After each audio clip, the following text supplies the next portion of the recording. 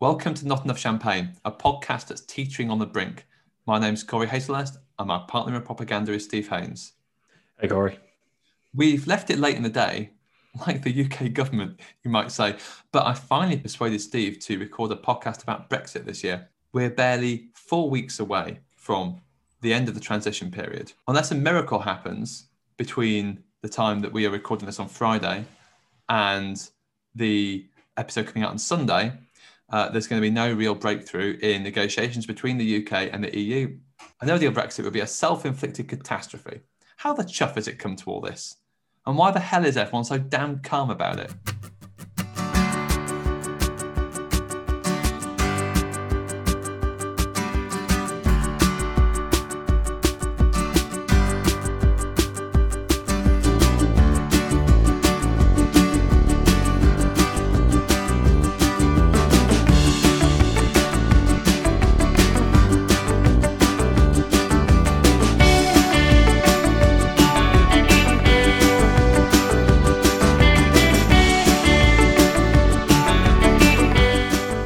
The state of the talk, Steve, is somewhere between deadlocked and Woolest, isn't it? And there seems to be three general main stumbling blocks for that. They are fishing, state aid, and issues of governance for enforcement, which is basically the courts and who's actually going to enforce any agreement that comes through. If we start off with looking at the situation revolving around the fishing industry, you have a very interesting little setup here in that this is a very, very small part of the British economy, and yet it has become a massive point of differentiation between Boris Johnson's government and the EU.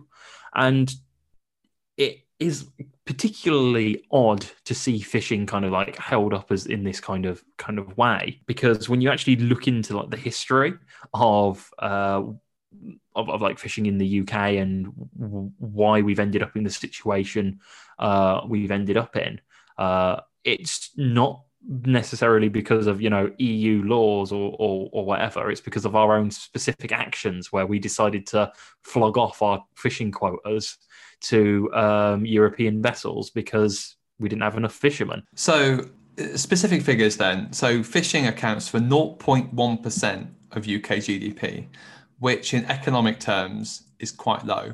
And there's 24,000 jobs that rely on fishing. So it's a pretty decent amount of jobs. But if you look at actually the economic impact of a hard Brexit or a no-deal Brexit, those numbers are quite small in comparison. What you're talking about there in terms of that wider context is the fact that in the 90s, the fishing quotas declined and the prices that UK captains could get for their fish declined. So what the UK captains started doing was, as you say, selling off their fishing quotas to European captains, mostly from Belgium and Denmark.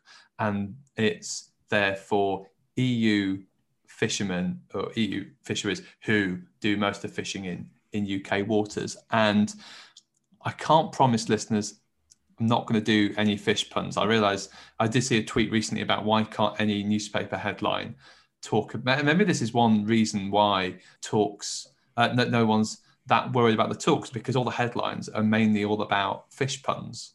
Obviously, there's no place for fish puns in this podcast, so that was just a red herring, or was it cod awful? Who knows? The other issue in terms of UK fishing is that the UK exports. It is a net exporter, you might say. And we've talked about this in previous podcasts, that the fact that the fish that we catch in the UK is sold to the EU. So we are a net exporter of mackerel, herring, salmon, scallops, and something called nephrops. Had you heard of a nephrop before this? I hadn't until I heard the chart. A nephrop? A nephrop, yeah. No, never come across that one before. Cat lobster, apparently you can't eat it here, obviously, because we sell it to European countries who are more clearly. And the UK imports most of the fish it eats.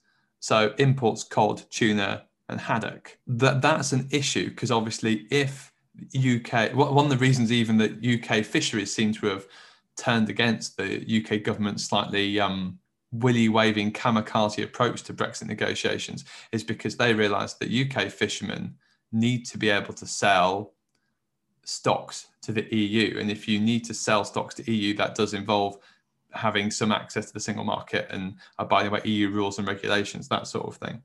And the main sticking point at the moment seems to be partly around how much EU stocks pay for the quotas of the fish that they catch, but also that the UK is asking for an annual review of their catches that then gets negotiated. And the EU isn't willing to do that because it wants some certainty for its fishermen. I think it does do annual reviews with Norway, who also aren't part of the EU, and there's similar relationships there.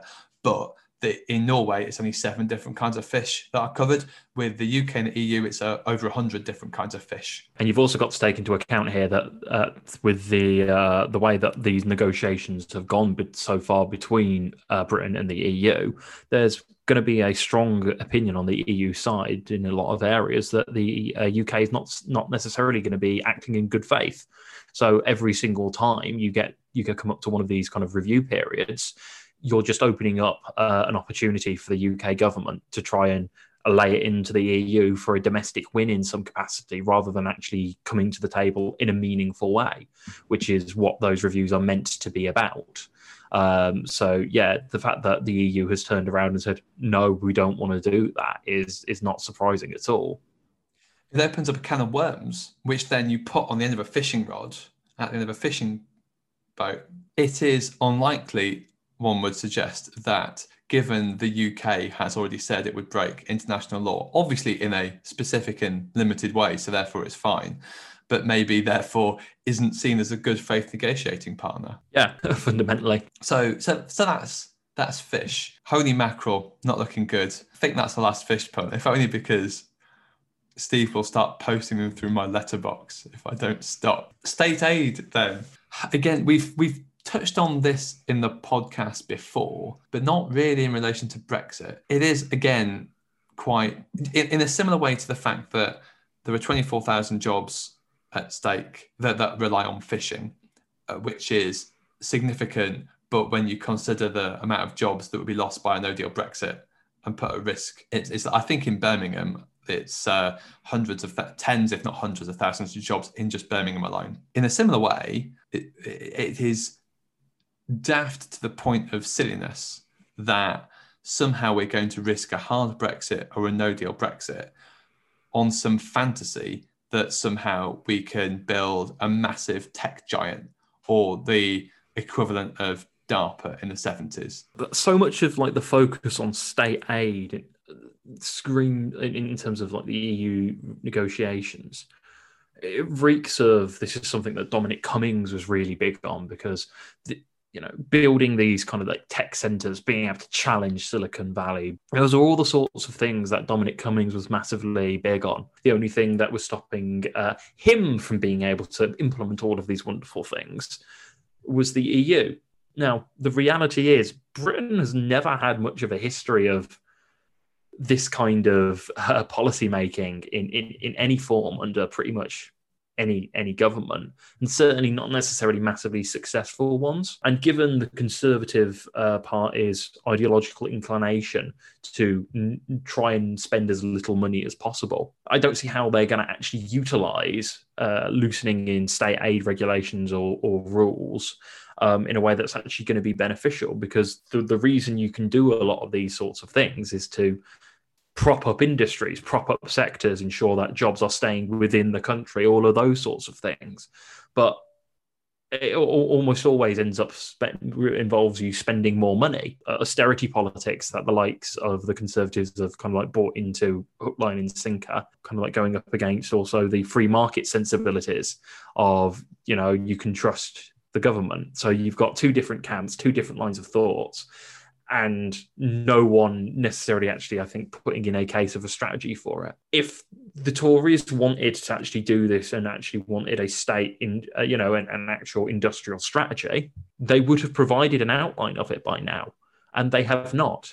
This, which is another reason why I think this is not necessarily something the Conservatives care too much about. It's something that Dominic Cummings really wanted to do. Johnson's gone along with it. And as a result, and since then, it's just become like a nice totemic sovereignty issue, which you can beat the EU with. Politically, I think you're right. That part of the thesis for Brexit from the Conservative side was needing to release UK companies from the shackles of EU regulation. So I can see why politically you need to try and make that case. The obvious problem with that is that the hard Brexit or no deal Brexit, which is being proposed, would end up with masses and masses and masses of red tape and extra regulations. I think you've got the Cummings thing, as you say, but I think mixed with that is you've got Boris Johnson's love of big flashy projects other than just doing small, achievable, realistic, but actually good things. Even in the EU, we had companies owned by foreign governments that would run trains on British tracks and would provide water and utilities into British homes. Now, if that is possible, then I don't see how there are not existing rules on state aid to providing a form of nationalisation and government control and what have you that allows you to do a lot of the stuff that you want to do. The other thing, as you've said as well, Steve, is actually all you have to do is just spend money on it. And Britain spends a stupidly low amount on research and development compared to a lot of industrialized economies. So actually, all we really need to do is to spend more on R&D. We don't need to create a massive, shiny company like a British Google, whatever that would be called. I don't know, Whiff Waff or something. Or that we just need to invest properly in some skills and some training. But of course, Boris Johnson won't do that because he'd rather build a bridge or have between Ireland and Scotland, or have a mass vaccination program, or do anything other than just basic competence. Johnson, I think, is actually the sort of prime minister and politician who would quite happily announce billions going into a project. But the problem is those sorts of statements need to be backed up by cold, hard cash. And the thing with research and development is that it is a money sink. Over time, it works out in your favor because you sink all of your money into things, and then you make enough.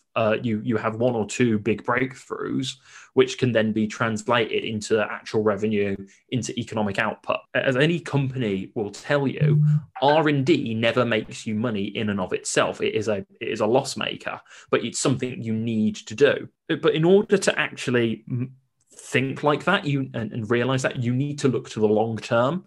You need to be not just thinking in a couple of years time. You need to be thinking 5, 10, 15, potentially 20 years time. But you need to take a long-term view when it comes to things like research and development, especially when you're dealing with things at like a national level. But when you're constantly having to justify every single pound that's being spent by a parliamentary party and your own cabinet members who are sat there kind of going, oh, but can we afford this? Can we afford this? Can we afford this? When, pretty much every single economist that's actually worth their salt is going, yes, you can afford this. And it's not just a case of it's left-wingers saying this and right-wingers are going, no, actually, we need to cut spending. Even right-wing economists at the moment are saying, yeah, no, we can afford this. Like, interest rates are stupidly low. Now is a great time to borrow and invest. But the Conservative Party has become so ideologically wedded to this notion of sound, quote-unquote, finances that any kind of long-term thinking that would be required for proper R&D development, it just isn't going to be able to happen because it's going to mean spending millions with no guaranteed returns and no way of knowing necessarily that this is what the ROI is going to be. I could easily see Johnson making an announcement and then 2 years down the line, or maybe even a year later, the funding for those things getting cut quietly by Sunak. R&D is great. We should be doing more of it, but the Conservatives aren't going to do it properly in any form. It's a really good point, and also highlights the need to make an intellectual case as well for the role of the state, because the role of the state should surely be the fact that actually governments can take that long-term view and make investments that don't necessarily seem to have a short-term benefit, but might have a wider societal benefit further down the line. The other issue with state aid is the way in which the government has awarded contracts for PPE, which is piling scandal upon scandal. Literally people who work in pubs where ministers frequent getting texts on WhatsApp, getting multi-million pound contracts for PPE, which sounds like it should be a jokey made up example, but seems to have actually happened. Yeah, you've got people like Matt Hancock essentially getting WhatsApp messages from the owner of his local pub saying, hey, if we invested in this, we could probably provide you with this many face masks or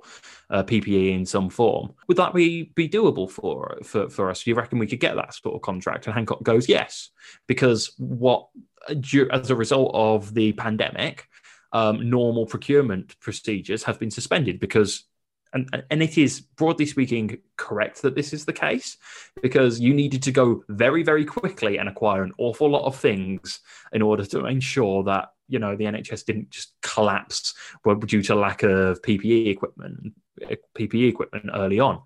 The issue, however, though, is that is now being abused massively. Because rather than going through emergency procedures and then dialing it back and going, okay, we've gotten through the worst of it, what do we need to keep this going across the medium term, which is something we should have been looking at in the summer when things were kind of like on the down low again with the virus. So you could then go, okay, your mates who have gotten the money your mates who have gotten the initial contracts, those can then potentially end, or at the very least you can renegotiate them to a lower price. And if they've actually delivered on it in a way that's actually good, fine, okay. It's still not great that it's your mate that's happened to get it, but at least you can say, look, there's been no problems with this. They've decreased the price as a result of us renegotiating. It's absolutely fine. But instead, what the government has done is they've just continued to farm out not just kind of like procurement contracts, but consultancy contracts as well.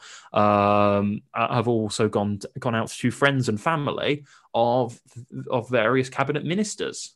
So you have this ridiculous setup where money is being pissed up the wall by the government to line the pockets of their mates.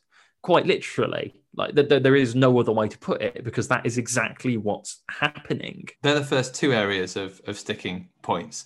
Third one then is about governance essentially. And Ian Duncan Smith, so he must know, said that the ECJ issue was bigger than fish, which is true actually. That the building of the ECJ much bigger than even the biggest tuna you could try and catch in international waters.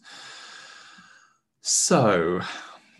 Again, you have the problem here that we talked about till, well, we were blue in the face really with yellow stars around our heads back last year and the year before, which is the trade-off between if you either have a soft Brexit where you are you're part of the single market, you're part of the customs union and what have you, you're a member of EU institutions, which means it's better for your economy, but you don't have as much say in how you govern. So the Brexiter thesis is that Brexit means freedom to take control of our laws. And again, the political case has always been about that.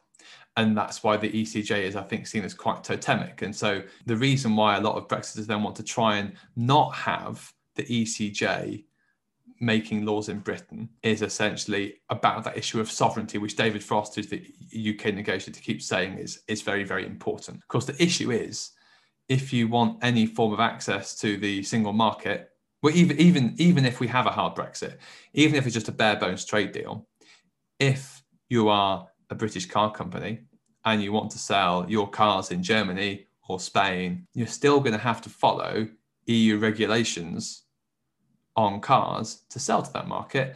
And who is the final arbiter of those? Well, it's the European Court of Justice. So it's like one of those mazes, isn't it, where you get lost and then you end up back at the ECJ.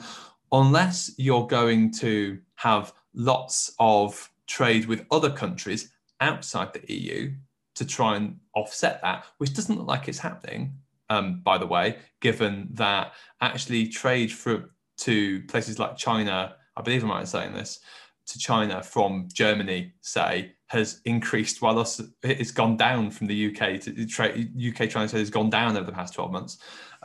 Doesn't seem to be happening. Also, given a lot of the trade deals that we're striking with economic powerhouses like Japan or North Macedonia, a lot of them we are sprinting to stand still and just trying to replicate the same benefits that we had as part of the EU. There's been a lot of hand-wringing about Joe Biden's election in America and what that means for a UK-US trade deal, which was always a little bit exaggerated. You know, it's not as if Donald Trump was going to give us a whacking, lovely trade deal, but you're not going to see much of an economic benefit there either. It's just a kind of feelings of sovereignty, isn't it? And wanting to feel like we make our own laws. And I get that in a way, but it's not worth destroying our economy and social fabric to achieve. The core issue, I think, both in terms of like the Remain Leave split in the UK, but also in terms of the main issue between the EU and the UK at the negotiating table for the potential trade deal.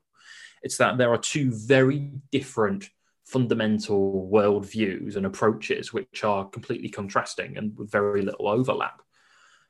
At the end of the day, if you genuinely believe that your sovereignty or that British sovereignty is worth the economic damage that can be caused by not having that close deal with the EU, then no amount of attempted persuasion is going to convince you otherwise, because fundamentally what you are concerned with is an abstract concept of sovereignty.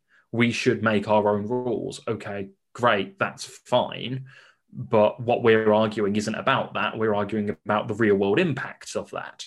And that is something that, unless you are focused, for lack of a better term, on the quantitative impacts of the like the government's positions, you don't necessarily care about it, because, you know, that warm fuzzy feeling of being sovereign is an emotional response rather than a rational thing. And as a result, you're just talking across each other. And I think that's kind of fundamentally where we're at, both in terms of the internal debate around Brexit in the UK and at the negotiating table between the UK and the EU. I don't think there's anything wrong in a political opinion being based on emotion, because there's nothing inherently, but they do become contrasting. And if you've got two different things and you are talking at each other rather than talking to each other. Absolutely. I think I wasn't going to disagree. I think the point actually that, and it's been a bit of a theme of the podcast about the pro-European side having the main political advocacy skills of a herring, is we should be saying, actually, damn it, we do make our own laws in the EU. Like the ECJ, we appoint UK judges, we appoint UK advocates. In the EU, you pool sovereignty, and with 27 other countries, we make laws. You know, that's why we elected MEPs, for God's sake. And I don't know, again, it's you don't want to end up relitigating 2016 because we've all got lives. A lot of it is emotional, and there is an emotional argument that could be made. There are a lot of potential emotional arguments that could be made. Like again, not to relitigate 2016, but I've always kind of wondered what would happen if you took that, like if you took the principle of what you're talking about there as like, yeah, we're involved with this, we're at the table, we're engaging with this, and then took it one step further rather, and went, what do you think happens to Europe without us? We're the leaders, we're the ones that shaped this, and you can point historically to all of that. Like an awful lot of the things that actually we ended up complaining about as British governments, we helped establish. Like they're written with our kind of sensibilities in mind in a number of ways. So I actually reckon you could have probably made a very convincing case, which would have been, exaggerated. It would have been not necessarily, accurate or fair on the rest of Europe. But you could have basically said, we are the leaders of Europe. We're the ones guiding them. And you could have made that point much more effectively than you could have what we actually ended up doing, because then you're at least being patriotic and saying, no, we're freaking great. They look up to us and we're leading them. And that's a way of being patriotic without sounding like Gavin Williamson, which is always a bonus. So I think the other thing is, lots of polls. In fact, I think some came out recently. I want to say the UK and the Changing Europe did it, but I could be wrong. But consistently, when polled, generally, most people in the UK have been happy. If you say, right, well, we can restrict immigration, we can restrict ECJ, whatever it is, but it's really bad for business and the economy. Are you sure you really want to do it? Actually, people say, actually, no, I probably don't. So when people see that there are trade-offs, generally they don't go with the sovereignty, hopeful upland version of Brexit. Generally, they plump for a more softer Norway-style arrangement. Again, at the start of the year, we said that the Conservatives had to keep Brexit off the front pages. And if they'd done that, they'd probably be doing quite well. Now, by and large, I say by and large, it has been kept off the front pages. There have been a few, mainly quite splenetic ones, the Daily Express, blaming Michel Barnier for, I don't know, Winston Churchill statue coming down or something. But generally, it's not been on the front pages. Even now, we are days away. Like businesses in January have completely different arrangements. No one knows what it's going to look like at the border. And yet there's a few letters that go around, but everyone's just wondering, just isn't, no one's panicking. Why aren't they panicking, Steve? They should be panicked. Because there's a pandemic going on. Fundamentally, that's the reason why, I think, is because to panic. Sorry. If in March we hadn't had if in February COVID-19 hadn't been a thing, we would have had probably months and months and months and months of quite heavy Brexit news. Because actually, whilst it's not necessarily being talked about that much at the moment, because there's something else to focus on, all of the stories have been there. All of the screw-ups, all of the failures, all of the, look how wonderful this trade deal is, and people pointing out, well, actually, Liz Truss, it's exactly the same as the one you had before, except you managed to get a bit more protection for Shropshire blue cheese or whatever it is. It's all been there. It's just there's been something more pressing in the form of COVID-19 and the pandemic. And because, again, the government screwed up the response to COVID-19 as well, it's been extended further and further. So we're now in situations where every couple of weeks, we're going to be running, rather than running stories on, oh, hey, what's happening with Brexit?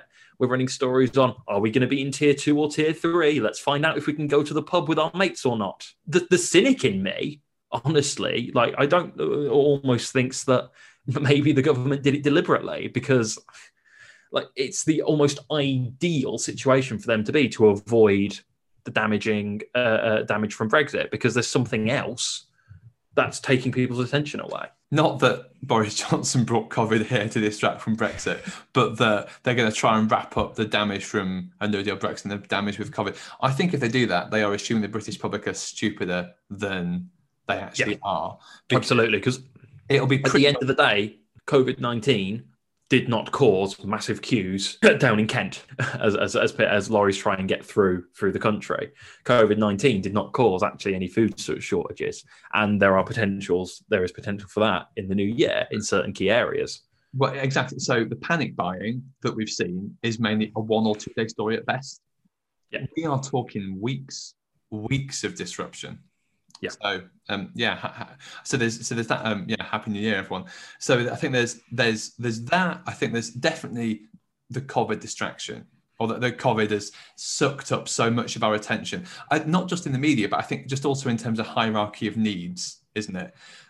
We have spent so much time and mental energy making sure that we are safe, making sure that we are secure, making sure our friends and family are secure, and that also it's an existential threat as well. I think it's a little bit like I've argued about climate change in the past on the podcast, where it's not seen as COVID is seen as a real existing threat, and we mobilize. And actually, as a community, as a nation, we've done a pretty decent job at mobilizing our communities to deal with a threat and provide help to vulnerable people in a way that we don't with an existential threat like climate change. And I think, in a way, a looming no-deal Brexit has always felt more of an existential threat than a real threat. And part of that is also because we've no idea what that no-deal Brexit would look like.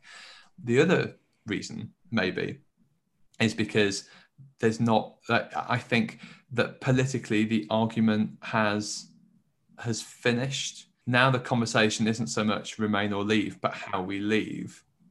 I think it's difficult, especially for Labour at the moment under Keir Starmer, to exactly work out what exactly they want to say. And in many ways, Labour, for perfectly legitimate political reasons, has gone nowhere near the issue of Brexit. But we are going to talk about that to our champagners on Patreon. How could you possibly hear such wit and wisdom? And there probably won't be a fish pun in that whole episode. So, it might well be better than this one. I really hope there aren't any more fish puns in that episode. You can head over to patreon.com/notenoughchampagne, where for but a few mere pounds every month, you can gain access to such delightful episodes as the one we are going to be recording right after this, where we will be, as Corey said, looking into Labour's position on Brexit and the Brexit vote that's coming up as to in regards to the trade deal. We produce, as you can guess, content that goes out just for our patrons, our champagners over there. We produce content in the form of podcasts, in the form of blog posts. We have some roundtable discussions every now and again. And yeah, it's all good fun. There's a little bit of a community and discussions that happen back and forth. And we look forward to seeing you there. Our website is notenoughchampagne.com. Our Facebook page is facebook.com/notenoughchampagne. James Cram designed the logo. You can follow him on Twitter at James Cram. Dave Depper composed our theme tune, Plucky Good Times. The podcast's on Twitter at No Champagne Pod. I'm at Paperback Rioter. I'm at Acoustic Radical. Happy plotting.